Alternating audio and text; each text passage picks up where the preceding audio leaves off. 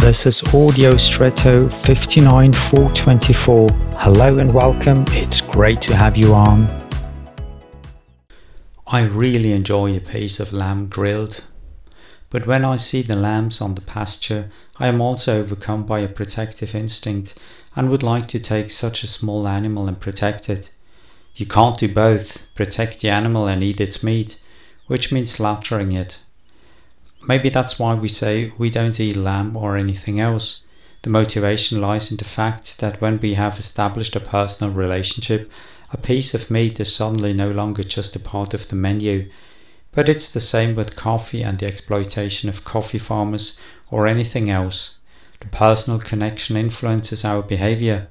But objectively it is irrelevant. Injustice is not justified by the fact that I lack the personal connection. None of us can therefore behave completely justly in this world.